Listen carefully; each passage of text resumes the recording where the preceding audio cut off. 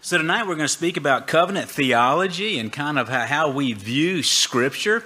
Again, we looked at systematic theology, the first 5 lessons that we had during these Vesper services, and that kind of involves, theology of God, theology of sin, theology of man, theology of Christ, and that sort of thing, kind of topically. But now we're kind of look at our view of the Bible. How does it all fit together? How does it all work together? And we embrace a principle called covenant theology. Covenant theology has sometimes just been called Reformed theology because most churches like ours and both Baptist and Presbyterian and Dutch Reform and others tend to view Scripture in this way. And I will start off from the beginning. It's like so many other things. This is not the majority opinion of American evangelicalism. Okay? We're just sort of all in the minority. But my hope is that you will see the reasonableness of connecting Genesis to Revelation. One story, one God, one story, one plan with multiple covenants all throughout. And so that's what we're going to be looking at today. Apologies ahead of time. Some of these slides, the transitions worked remarkably well on my computer, but they don't work so well up here. Josiah's smiling. Did you have an issue with that? But they're not working as well here. So the picture might come up first, and then a few other things. So apologize for that. Apologize for this too. Oh, do I need to? Yeah, I knew that. Yeah. By the way, many thanks to our previous speakers. I'll be honest with you, Jack and I are a little intimidated. Those are such great presentations. And then when you do something like this, you realize how much time goes into this. And those folks have full-time jobs, right? So bless you for doing that. All right, so some of the references here. Good old Douglas Kelly, professor at RTS, pastor in the Low Country, who I've known for years. I think he speaks 12 languages. He can preach in Gaelic. But if you met him, you thought he would be a squash salesman at the farmer's market. I mean, he's just as country as you can be, but he's an absolute genius. Richard Pratt, Ligon Duncan, of course. Ligon Duncan is the chancellor of Reformed Theological Seminary. The 2 big books, O. Palmer Robinson's book, Christ the Covenants, is sort of the classic here. And then Michael Horton, he's head of my favorite podcast, The White Horse Inn. He's a professor at Westminster, California. He's written one. It's frankly, it's a little bit easier to read. Introducing Covenant Theology. So, if you have an interest to go deeper in this, and you this is just touching the surface. So you may want to go deeper. All right. So here's kind of our outline for the night. We're going to look at kind of covenant theology. Explain what is covenant theology. What's a covenant? We're going to start with that, right? The structures of the covenants. Then we see the covenants in Scripture. And then we're going to talk about the opposing view, just because that's the more popular view out in American evangelicalism, dispensationalism, and then the importance, of course, of covenant theology as well. The idea of covenant, the word covenant is beret in Hebrew, diatheke in Greek, and then testamentum in Latin. Where do you think what comes from that word? Yeah, Old and New Testament. So what you really are looking at is an Old and a New Covenant when you're looking at your Bible, right? So definition here, Douglas Kelly says, a covenant is the whole sovereign arrangement by which God saves us and relates to us. That's a simple definition, but it's really profound. It's the sovereign arrangement by which God saves us and relates to us. O. Palmer Robinson said a covenant is a bond in blood sovereignly administered. Okay, so God is the one, as we'll see, that originates the covenants. So let's break these thoughts down here. Covenant as a bond, it's a covenant at the most essential level is that which binds people together. If you think about a covenant, what is a covenant? It's a contract, right? We live in the day of contracts. We need contracts, but contracts have been around for thousands and thousands of years. Probably the most common thought in terms of covenant is marriage. Marriage is a covenant. I'm performing a wedding. Ryan and Emma are getting married on Saturday, and I will start off, dearly beloved, we are gathered together in the sight of God and these witnesses. Isn't that interesting? I don't say these family members, these cousins from Nevada, these witnesses, it's a legal thing that's going on there. There's a contract that's taking place there in the marriage ceremony. The term throughout Scripture points to a bond relationship between God and man. Now that ought to blow your mind. Wow, God wants to have a relationship with man. I mean, the older you get, the more you don't want to have a relationship with man, right? But here's God to say he's very old and he has a relationship with men. The result of a covenant is the establishment of a relationship where one is committed to another, and it's established with oaths and bonds. Okay, you make promises, you make commitments. Again, this is an age that doesn't believe in making commitments. But God, that is not a biblical principle. In biblical covenants, God is always the one who initiates relationship. Now that goes back to so much of what we learned in the systematic theology, wasn't it? It was that God is the protagonist. God is the one who's reaching out. God is the one who's saving, and not ourselves, saving ourselves. Then we see this idea of a covenant as a bond in blood. A covenant is a bond in blood, or bond is life or death. God never enters a casual relationship with man. He is very serious. And the blood involved with the setting of a covenant helps remind us of the seriousness of that. The implication of the bonds extends to life and death. The phrase to make a covenant, it literally means to cut a covenant. And I apologize, my Hebrew also didn't show up. Because Hebrews tells us, apart from the shedding of blood, there is no remission of sins. And isn't it interesting, if you study various cultures all around the world, sacrificing is a part of most religions. Whether it's animistic or Islamic or whatever, we just know that my sin is costing something, and it's going to take some blood to be able to try to open up the gates of forgiveness here. Once a covenant relationship is entered into, the shedding of blood alone initiates the obligations of the covenant. And then as God covenant sovereignly administered, covenants between God and man are always unilateral, one-sided, no bartering or bargaining. When God made his covenant with Moses and gave him the Ten Commandments, he said, "Can we take a couple out? Can we add a few?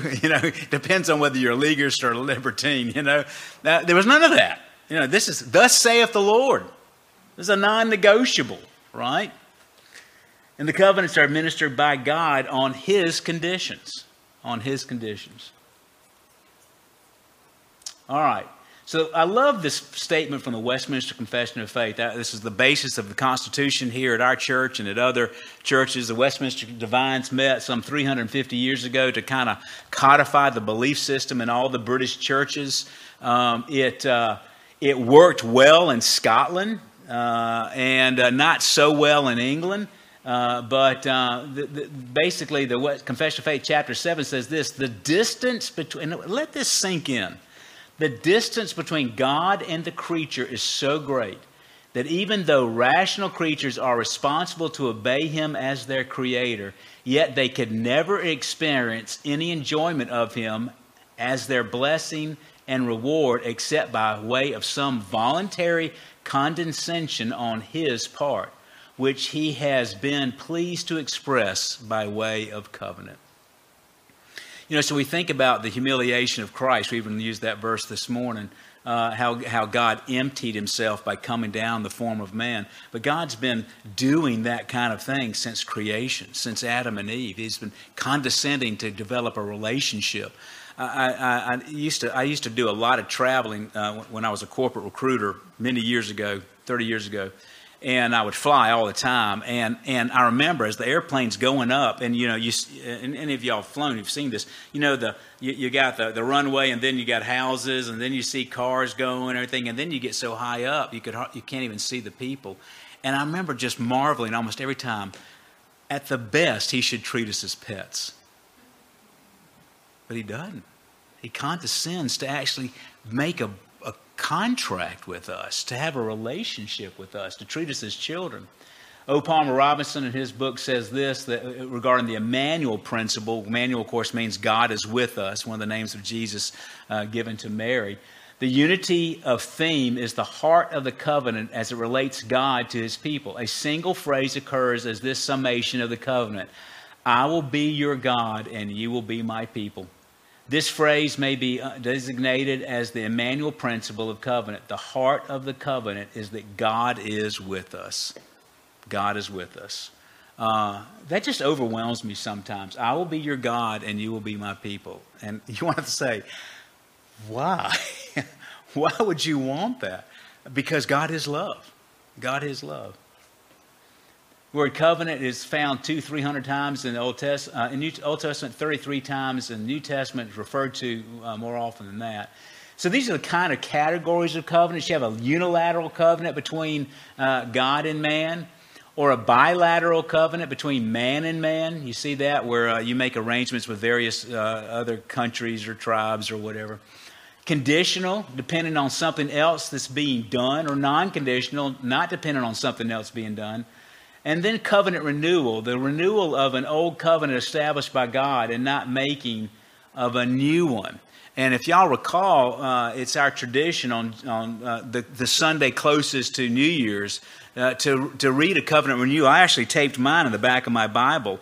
And, I am no longer my own, but yours. Put me to what you will, place me to whom you will, put me to doing, put me to suffering. Let me be emptied for you or laid aside for you, exalted for you or brought low for you. Let me be full, let me be empty. Let me have all things, let me have nothing. I freely and heartily yield all things to your pleasure and disposal. And now, glorious and blessed God, Father, Son, and Holy Spirit, you are mine and I am yours. May it be so. And may the covenant which I have made here on earth be confirmed in heaven. In Jesus' name, amen. It's good to renew those things. That's basically, in a sense, the sinner's prayer, but it's also the saint's prayer. And we have to remember, we are God's and he is ours. And he means everything to us. So it's sort of like one of the reasons for the Lord's Supper is to remind us of what Christ did for us. Because we just forget. We just forget. So sometimes, but it's a little scary saying that, isn't it, right? Do with me whatever you will, except for cause pain, financial hardship, or whatever. But listen, if God causes you pain, you want it.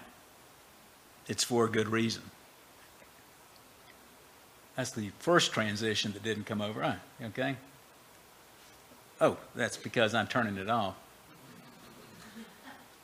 So the structure of the covenant, this is me before I shaved my beard.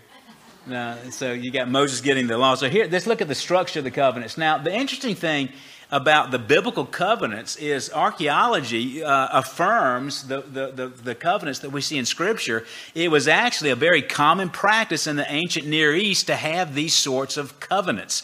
And this is sort of a comparison, and I won't go into it too long, but you basically, covenants in the ancient A&E means ancient Near East, especially the Hittite Empire, but almost all of those nations had covenants. If you think about it, you basically had just lawlessness. It was Pirates of the Caribbean in the desert, right? All the time, So basically they said, if we're ever going to get anywhere, we got to start getting along with each other. So you would have these pacts, these covenants, these contracts where one tribe would get together another tribe, one city would support another city, one city would trade with another city, one nation would work out trade with another nation and peace treaties and things like that. Of course, we still do that today, right? NATO. There's been a lot of conversation about Sweden and Finland coming into NATO, which is a big deal. That's a covenant, basically. So you had in the ancient Near East, you had this kind of idea of love. And you also see that in Israel, that part of it is not just doing the list, is you are to love your sovereign, and your sovereign is to show love for you. There's a ritual that goes along with these covenants.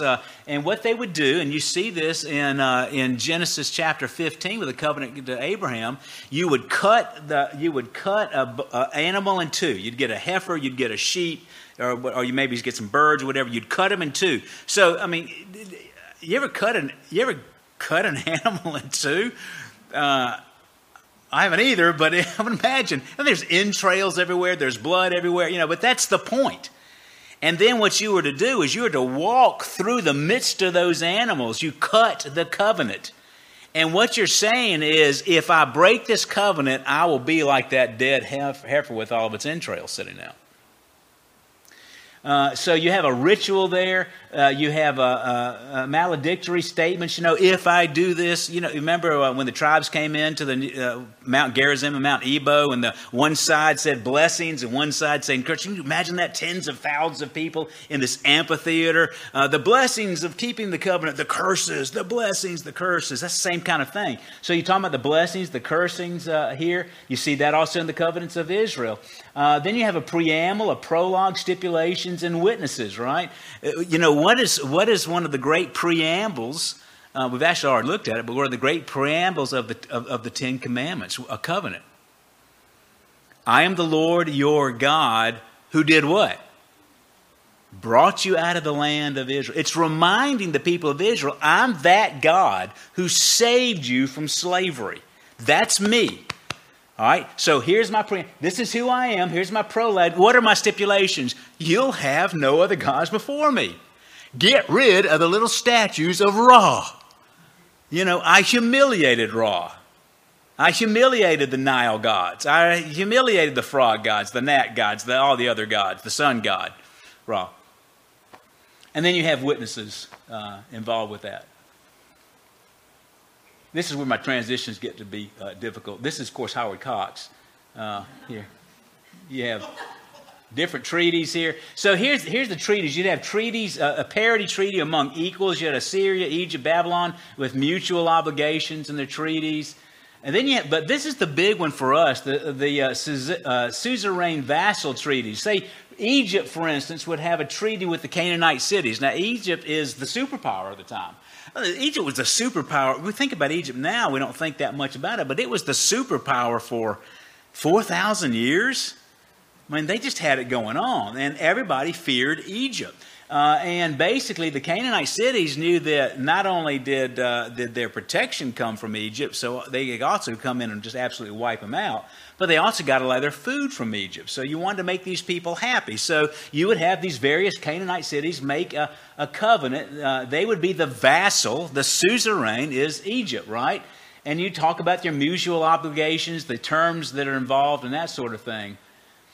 Then you had sometimes parity covenants, for instance, between equals, Laban and Jacob. That was a parity covenant. But then you have these other covenants, Yahweh between Israel. Israel is the vassal. Okay? The church is a vassal to the Lord God. Yahweh dictates the terms. And there's mutual obligations. Yahweh and Israel are obligated to each other. Okay? So now that's another thing. Does God owe you anything? And yet he condescends to tell you he's going to do certain things. Kind of goes back to the principle of perseverance of the saints. You cannot lose your salvation. If God says you're saved, you're saved. You're saved. All right. Here's some of the... So you had a great empire. Then you have a vassal king or a nation. They show benevolence, and then they are expecting loyalty, and vice versa, patience and diplomacy. You get blessings. You do the right thing, you get blessings. If you look at some of the great battles, very often it was because Babylon was breaking this treaty with Assyria. And you see this when you study 1st and 2nd Kings, 1st and 2nd Chronicles. The king of Israel got tired of paying all this tribute to Egypt, or then Egypt would come and invade, or Assyria would come in and invade. And also curses. So what happens if you don't obey? Okay. Now again, this is you. They have tablets from, for instance, the Hittite Empire that lay these things down almost like it was Scripture, the same principles of Scripture. So divine grace initiates and saturates the covenant dynamics. Okay, so you got blessings and cursings. God requires grateful, loyal love from His covenant people. God exercises great patience and repeatedly offers correction and forgiveness to His covenant people. Don't you see that in the Old Testament? I mean, think about the cycle of the judges. You'd have the prosperity, the people are worshiping God, but imagine a nation that becomes extremely prosperous and then forgets God. That's a wonder, isn't it? So the nation forgets God. God sends in a foe, a tyrant, an evil nation to subdue them, rob them, take away people into captives and things. The people cry out in repentance and cry for deliverance. God raises up a judge. They started off pretty good. They ended up with Samson. Kind of a macho, womanizing jerk. And yet, talk about grace, y'all know he's in heaven, by the way. He's in heaven. If you meet him, don't tell him I said he was a macho, womanizing jerk. But so you had the cycle of the judges. Well, you see this idea that they would break the covenant. God would punish them. They'd come back. God would bless them with more prosperity. But then the next generations on would forget. They'd get just lazy. They'd forget Yahweh. They thought, well, the Canaanites, they worship Baal. He's the one that creates rain. So how do you create rain? Well, in a Canaanite culture, you create rain by having immoral situations, by laying with temple prostitutes to get Baal to get excited in order to bring rain on the earth. So the Canaanite neighbor invites the Israelite neighbor over to church one day, and that's what the service is about. Well, that could be kind of attractive to a people who've already forgotten their covenant loyalties to God. So you just have these cycles over and over and over again. But God will richly reward faithfulness to covenant stipulations in nature and in war. God will judge flagrant rebellion against covenant situations. Here's the big covenants of Scripture. Now, having said that, there are really two overarching some people say three overarching covenants. One was the covenant that God the Father, God the Son, God the Holy Spirit have had with each other for all eternity. A mutual love and kind of an economic Trinitarianism, various roles and that kind of thing. But for our purposes, there's really two major covenants. There's a covenant of works. That lasted for 2 chapters in the Bible. Okay? Don't eat of this tree and everything will be fine. You know how many trees are on this planet? The one tree they weren't supposed to eat from, they ate from. Okay? And then God came in with the covenant of grace. Remember, he actually killed an animal and covered their loins with, in a sense, the blood of the animal. Even that, Genesis chapter 3, is foreshadowing the coming of the Lamb of God who takes away our sin. So these are our covenants. We'll go through each one of these briefly. Covenant with Adam in Genesis 1 through 3. Covenant with Noah, of course, we know with the ark, Genesis 6 and 9. Covenant with Abraham, you see that first mentioned in Genesis 12, but the more stipulations within the covenant of 15 and 17. Covenant with Moses, or the Mosaic covenant, or the Israel in general at Sinai. Covenant with David in 2 Samuel 7, and you see that referred to in Psalm 83, where it's called a covenant. And then, of course, the wonderful new covenant. And we are under the new covenant as Christians. So let's look at these. Covenant with Adam and the works. The pre-fall here, the Lord God commanded the man, saying, you shall surely eat of every tree of the garden, but of the tree of the knowledge of good and evil you shall not eat. For in the day that you eat of it, you shall surely die. The Westminster Confession of Faith says this: the first covenant made with man was a covenant of works, in which life was promised to Adam and in him to his posterity upon condition of perfect and personal obedience. All right? Well, again, I don't know how long that lasted, but in the Bible it only lasted 2 chapters. Then after the fall, Adam's disobedience to a covenant of works. So Adam was no longer able to have a relationship with God and was under his curse of death and eternal separation. Without a divine remedy, there was no hope. So God gave a remedy in the covenant of redemption, or the covenant of grace. God, in the time of Noah, the world was so wicked that he wiped it all out except for 8 people. How much easier would it have been done for him just to start all over when there were just 2 people? And yet, God in His grace extends His grace to Adam and Eve. And even in the midst of this curse situation, we see in Genesis 3 the proton euangelion, the first evangelical, the first good news. The Lord God said to the serpent, because you have done this, cursed are you above all livestock and above all the beasts of the field. On your belly you shall go, and dust you shall eat all the days of your life. I will put enmity between you and the woman, and between your offspring or seed and her offspring or seed. He shall bruise your head, and you shall bruise his heel. So where do we see the good news here? Where do we see the good news here? basically the rest of the history is the redemption playing out of these two seeds, these two types of people or seeds that are fighting each other. So an enmity is hostility to a point of murder. All right? But you have a seed versus seed. Satan does not have offspring, right? Satan doesn't have children. So what's he talking about? What are Satan's seeds? Well, Nero, Pharaoh, Hitler, fill in the blank. I better be careful. I better stop naming names or I'm going to get in trouble. I know what Keith is thinking. But anyway, so these are spiritual seeds, right? So it's people who are opposed to the church.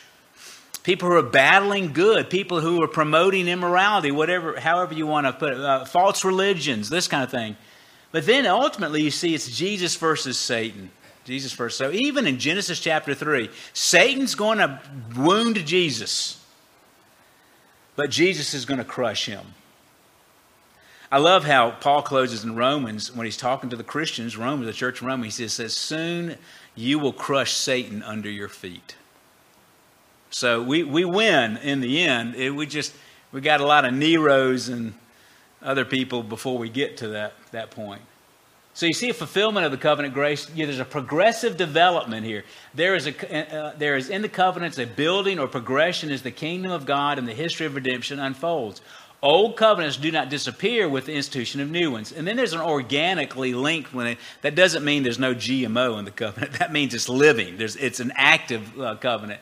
To speak of an organic relationship is suggest a living, vital connection as over and against an isolated or compartmentalization. The covenants are not compartmentalized dealings with man, but an organically linked plan of redemption.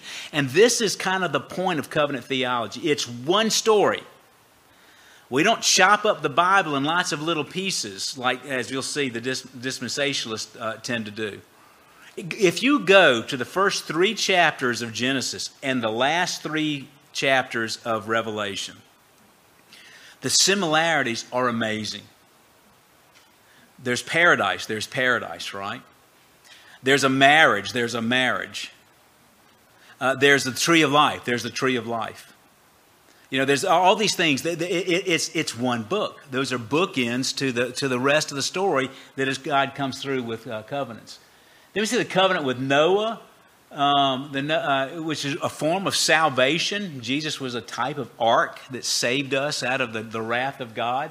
The Noahic covenant was a one-sided promise on God's part with no conditions. The redemptive aspects of Noahic covenant involve believers in the line of fidelity to Noah and especially through the line of Shem. If you go through Genesis, it tracks the line. Abel was the godly one. He gets killed. He's replaced by Shem. And you see this line. You actually see the seed of Satan in a sense with the line of Shem. And then the line of that goes up with Tubal-Cain and folks like that. And the covenant sign, of course, was the rainbow. With the rainbow. So every time you see a rainbow, we saw one just recently. Every time you see a rainbow, it's to remind us that God is not going to flood the earth again. He is going to burn it up, but He's not going to flood it. Did I skip one? Yeah, I skipped a pretty important one. We just sang about Abraham, about to leave him out of the story. So Abrahamic covenant, this one's absolutely essential because this is where God starts with a program here. Kind of the line of Noah, the Tower of Babel, the promise is sort of forgotten, and God renews it with Abraham. Now Abraham, from all we can tell, at least his daddy was a moon worshiper. He's worshiping in Ur of the Chaldees. They would have these ziggurats, and they would perform sometimes human sacrifices for the moon god and that and whatever deities they had there. So God shows up and says, "You're mine. I want you to leave this land and go to a land I'm going to show you." And Abraham follows him in faith. So he establishes this covenant. He says in Genesis chapter 12, "I'm going to make this covenant with you, and you're going to be a blessing to all the nations." And that's where you Gentiles come in later on, right? God's unconditional covenant with Abraham is at the heart of the covenant of grace. The covenant is not based upon the merits of a man, but the promise of God. "I will make you an exceedingly fruitful, and I will make nations of you, and kings will come forth from you." He could have picked anyone, but he picked Abraham. Abraham was in the line of Shem, but he could have done it with anybody. He started his program with Abraham. And of course, this is where Israel comes from. Abraham, Isaac, Jacob. Jacob's other name is Israel. So Abraham was Israel's grandfather. Yeah. So this is when you think of Israel, you think of Abraham, Father Abraham. Genesis 15 contains God's self-mandatory oath. He walks between the cut animals. Now remember what we said? When you walk between those disemboweled cows, you're saying, that I would be disemboweled if I break this covenant. God, in this situation, is the one who walks through the animals. I don't think Abraham walks through it. God basically, he in a sense, brings curses on himself if he doesn't keep his covenant. Now, why would he have to do that? Love. Involves both the offspring of Abraham and the land. It sets up the nation of God. And the covenant sign later on is Genesis 17 is circumcision. He wants all the males to be circumcised on the 8th day. And you see that. That's not really a requirement for keeping the covenant so much as it is a sign of the covenant. Covenant with Moses gives the law to establish Israel as a nation and guide them in the purpose of Yahweh. Establishes a theocracy over Israel. So God is the king. It means authority and worship and legislation. Does not provide an alternate means of salvation. And people get so confused about this. They think, well, you got to keep the law of Moses to be saved. Well, good luck with that one. You're not going to keep it, right? But that really got to be the point where the Jews in Jesus' time really basically taught that. But they knew they couldn't do it, so they made all these rules and regulations that they probably could keep. Or they figured out loopholes where they could kind of get out of having to keep them and that sort of thing. It's undergirded by grace of Yahweh, already set forth in the previous requirements. It requires national obedience. And I think this is important to understand. That's a national covenant with the nation. And I think when we start looking at the law of Moses, and it just seems overwhelming as an individual, the principle there was, as a nation, you need to keep doing these things and you will be prospered and I will bless you. If you break these things as a nation, which they did time and time again, you will receive curses. So I like what E.P. Sanders says, they got in by grace but stayed in by obedience. That was part of that covenant. So there is a point here where, as opposed to some of these other covenants where God just says, I'm going to do this, there was obedience was required of them, which they were not able to do. The apostles recognized that. And that kind of was the setup for the new covenant. One reason why they weren't able to do it is because they didn't have the dwelling of the Holy Spirit like we do as Christians. Then you see the covenant with David. It developed an empire and glory for God. Centralization of worship. David conquered Jerusalem. Introduction of the kingship of promise. Promise of a son to rule forever. And that's the key there. Major passages, 2 Samuel 7 and Psalm 89. And you think about how Christ fulfilled that. This is one of the most important passages in the whole Old Testament. That he's going to have a line that never ends. Well, they all ended, right? And then they got taken off into Babylon. Well, they ended, but they didn't. It was fulfilled with the eternal Son of God, whose kingdom is we're part of today. So that's one reason why they continued to call Jesus Son of David, Son of David, Son of David, because he was a son of David. He was related. You see, that's the reason why Matthew and Luke include the genealogy of Jesus, so that you know he is the fulfillment of this promise. Oh no! Just look at that. That's good. Let's do that again. Whoa! All right. New toy. All right. The new covenant. Ooh, we love the new covenant, right? The fulfillment of all the previous covenants. It fulfills all this. All the types and shadows in the previous covenants are embodied in Christ. This is the point of the book of Hebrews. You really need to study the book of Hebrews, because it talks about the superiority of Christ over Moses, over Levi, over angels, the superiority of the new covenant over the old covenant. Those are all types and shadows. You know, if y'all came here this morning, if you're one of the 4 people that were at church this morning, because everybody else is at Kiowa, but I'm not bitter, we did not sacrifice a sheep up here. We didn't. I didn't come out with incense, and I didn't have the Urim and the Thummim and try to predict the future or anything like that. But doesn't the Scripture say that you're supposed to do that? Yes, it did. Then the new covenant came. And all of that sacrifice was to point to the once-for-all sacrifice. And Hebrews says, once-for-all sacrifice.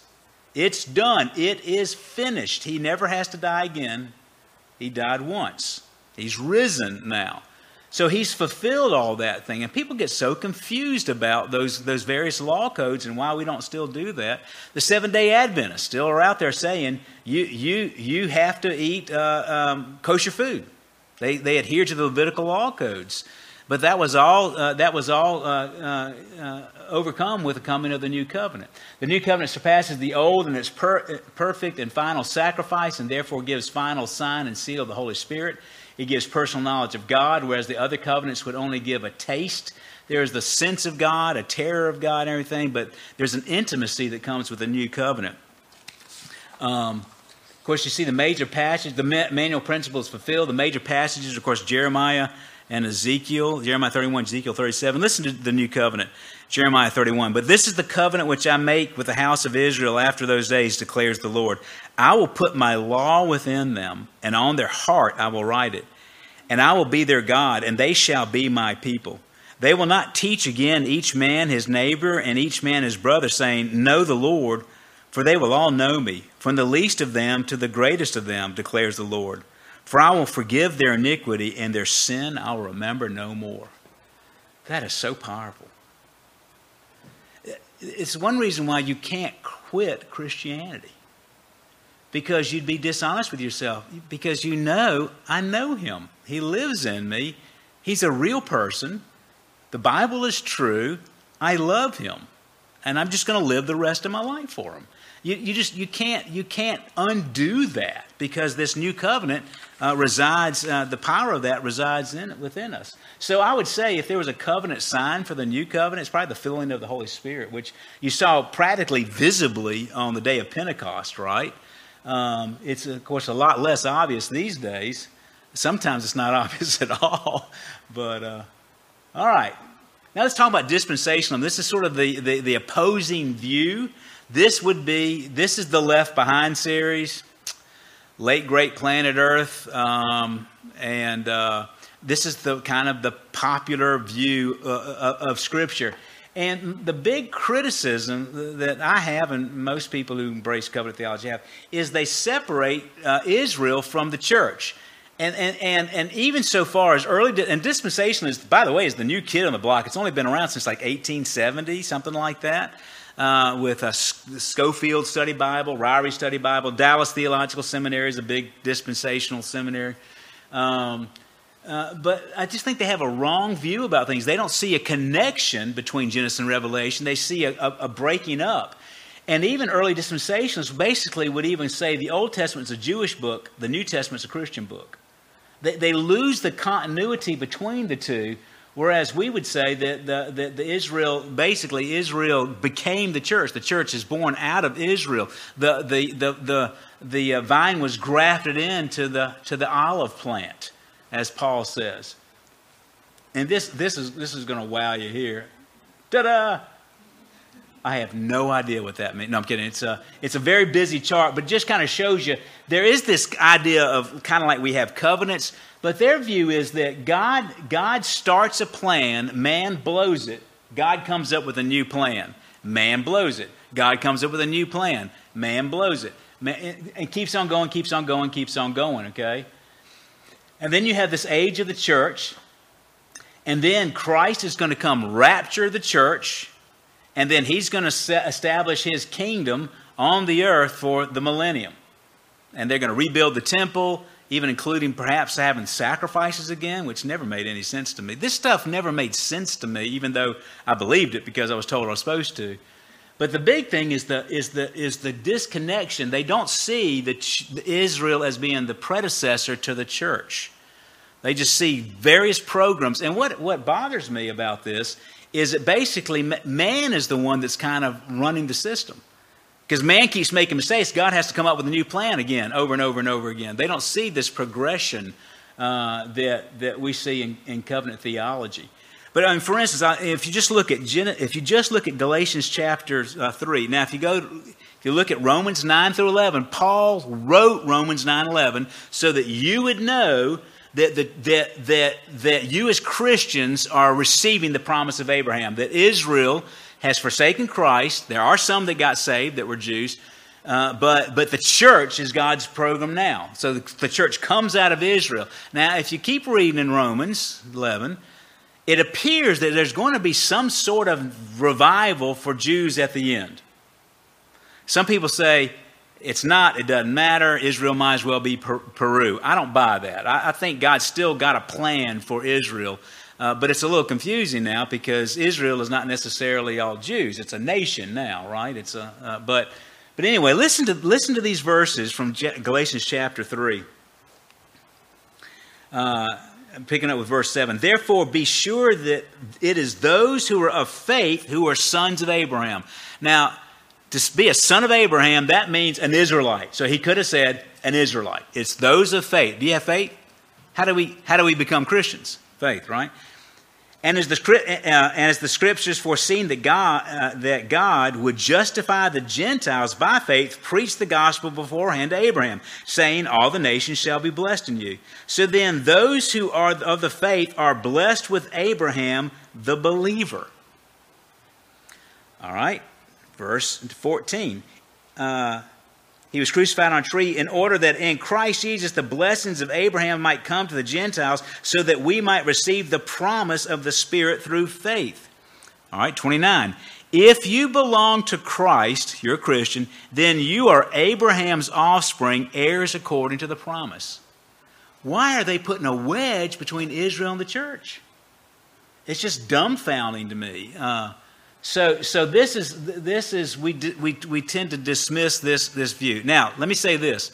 This is not a point of fellowship. Okay? I could be wrong about all this. You know, we hold some of these things that are more mysterious. There's one passage that speaks about millennium, for instance. So we do not have an official view on the end times in our church. So that's not one of these requirements for membership or something like that. So we can have fellowship with a dispensationalist. It's a good thing because most of them are, right? And there are actually, it's beyond my understanding, but there are some Reformed dispensationalists. John MacArthur is one of my heroes. He is a Reformed dispensationalist. I can't figure it out. But it's interesting, you kind of wouldn't know until he starts telling you because he has a high view of the Old Testament and he speaks of the covenants and things like that. But again, Dallas Theological Seminary, which is a thoroughgoing evangelical seminary, they're our friends. In this area, we disagree with them. They're our friends. They're our brothers, our sisters. So I don't want to make this point to the point, I don't want to demonize dispensationalists because they're probably most of the Christians you know. They're just wrong. Okay? So it's kind of like with creation. You know, I'm a six-day creationist. That's the easiest reading to me. That's the one that's simple. I think that's what a Hebrew shepherd 3,000 years ago, if you read Genesis, that was what he would have been. But I recognize, there's people who are more godly than me that have a different view. So it's not a point of fellowship, I guess. So kind of to sum up some of the importance of covenant theology, it gives a coherent wholeness to Scripture. Genesis to Revelation, one story. And it's sort of like the doctrines of grace we talked about earlier. Once you see it, especially that doctrine of election, once you see that, you can't unsee it. You see it in everything. And you see that with covenant theology as well. This whole relational thing that God has had with His chosen people from the time of the garden onward, it saturates Scripture. It avoids individualism and an emphasis on the sovereignty of God and the people of God, with an emphasis on the sovereignty of God and the people of God. A biblical view of covenant makes marriage more secure at a time of massive divorce. Covenant concepts are foundations to civil and religious liberties. I mean, the biblical principles of covenant are one of the reasons why our nation has been so prosperous. It's a key to understanding God's immutability and a key to understanding the sacraments. One other quick thought, too, is, Paul goes in Romans and talks about two covenants, one in Sinai, one in Jerusalem with two different women, one of Sarah, one of Hagar. And what he's talking about there is not another one of the covenants here. He's basically saying that the Jews during Jesus' time basically took over the covenant promises of God, took over the new covenant, and they put in this covenant of legalism where you had to keep all of these laws and you'd be saved. You have to be saved by keeping the law and that kind of thing. So don't let that confuse you about that. Well, that's covenant theology. That's kind of our view of Scripture, and you'll hear us refer a good bit to the covenants, and hope that you will explore that idea somewhat more. Let's go to the Lord in prayer. Father, I do pray that you would bless us as we seek to understand the truths of Holy Scripture, God, and help us not to be intellectually lazy. Let us be those people who desire knowledge, not to be puffed up with it, but just to love you all the more. How can we love a God we don't know? How can we know you when we don't study the Scriptures? So I pray that you would help us to put together these pieces, parts, and just have an overwhelming sense of love and loyalty to you. But also, Lord, help us to hold these views with humility. We have a holy confidence that what we teach, what we believe here is correct based on Scriptures, based on godly men who've gone before, who wrote the Westminster Confession of Faith. But humility requires us to say, we could be wrong. We could be wrong. So I pray, God, that you would just help us to, with humility, hold on to these positions, but also with a holy zeal to tell others about how wonderful you are. In Christ's name, amen.